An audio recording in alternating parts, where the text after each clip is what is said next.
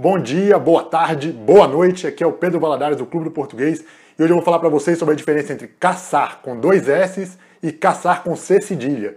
Vamos lá, número 1, caçar com C cedilha.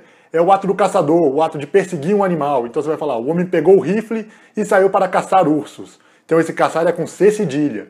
Já agora, número 2, o caçar com dois S. Significa anular, retirar os direitos. Então você vai falar, a Câmara dos Deputados caçou os direitos de Eduardo Cunha. Então esse caçar é com dois S. É isso, pessoal. Espero que tenha sido útil para vocês essa dica. Se gostaram, não deixe de clicar aqui no joinha e se inscrever no canal para receber o aviso dos próximos vídeos. E acessem também lá o www.clubedoportugues.com.br. Se inscrevam na nossa newsletter para receber dicas de português 2 vezes na semana. É isso aí, um grande abraço e nos vemos na próxima.